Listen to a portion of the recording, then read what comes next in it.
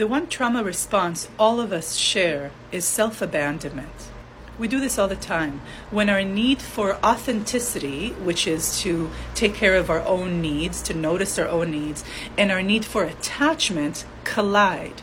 It's meaning that when there's a demand from the outside and there's a demand from the inside, and those two needs compete with each other, what happens is that we self-abandon.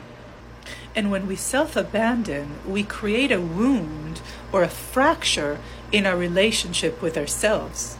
There's versions of ourselves that feel abandoned and rejected. And they are abandoned and rejected because our focus becomes on the outside, how to maintain connection on the outside, and not on the inside, how to maintain connection on the inside.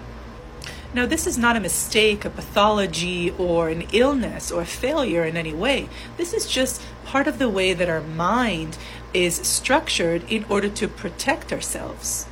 Now, I teach my approach on repairing this wound within ourselves in my new book that's going to be coming out next year. But for now, what I want you to do is bring your focus back on yourself and ask yourself, what do I need? Shortcast Club